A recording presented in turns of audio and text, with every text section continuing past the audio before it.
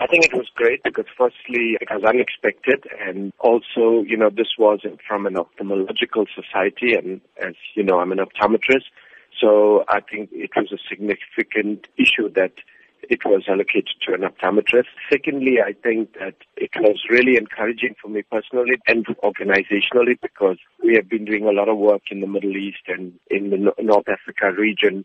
And over the years, I've partnered with various organizations, and we saw this as an affirmation of the positive role that we have played in the Middle East region in ensuring that people don't go blind or remain visually impaired.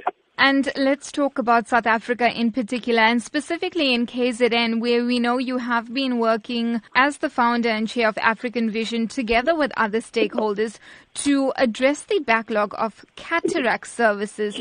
How serious is this backlog? South Africa is a contradiction. We have the expertise. We often don't have the access. And KZN is no different from that. If you look at the cataract surgical rate, that is the number of people per million per annum that receive cataract services. Our cataract surgical rate is closer to 1,000 in the province. A good cataract surgical rate to ensure that we are keeping up with the number of people that need the service would be closer than to 2,000 per million population. So we've got a big challenge in the province. Fortunately, through African Vision, we were able to bring together all the civil society players.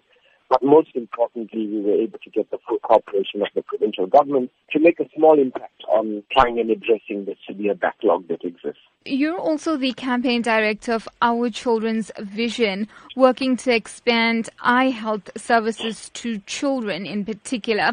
Talk to us about the consequences of a child not being able to see clearly. There have been a number of studies now that have shown that vision is very critical to the ability of a child to learn. Some people claim it's as much as 80% of what a child learns is through vision. And obviously, poor vision is going to impact on the capacity of children to learn. And particularly with poor children, it's going to impact on the capacity to earn later in life.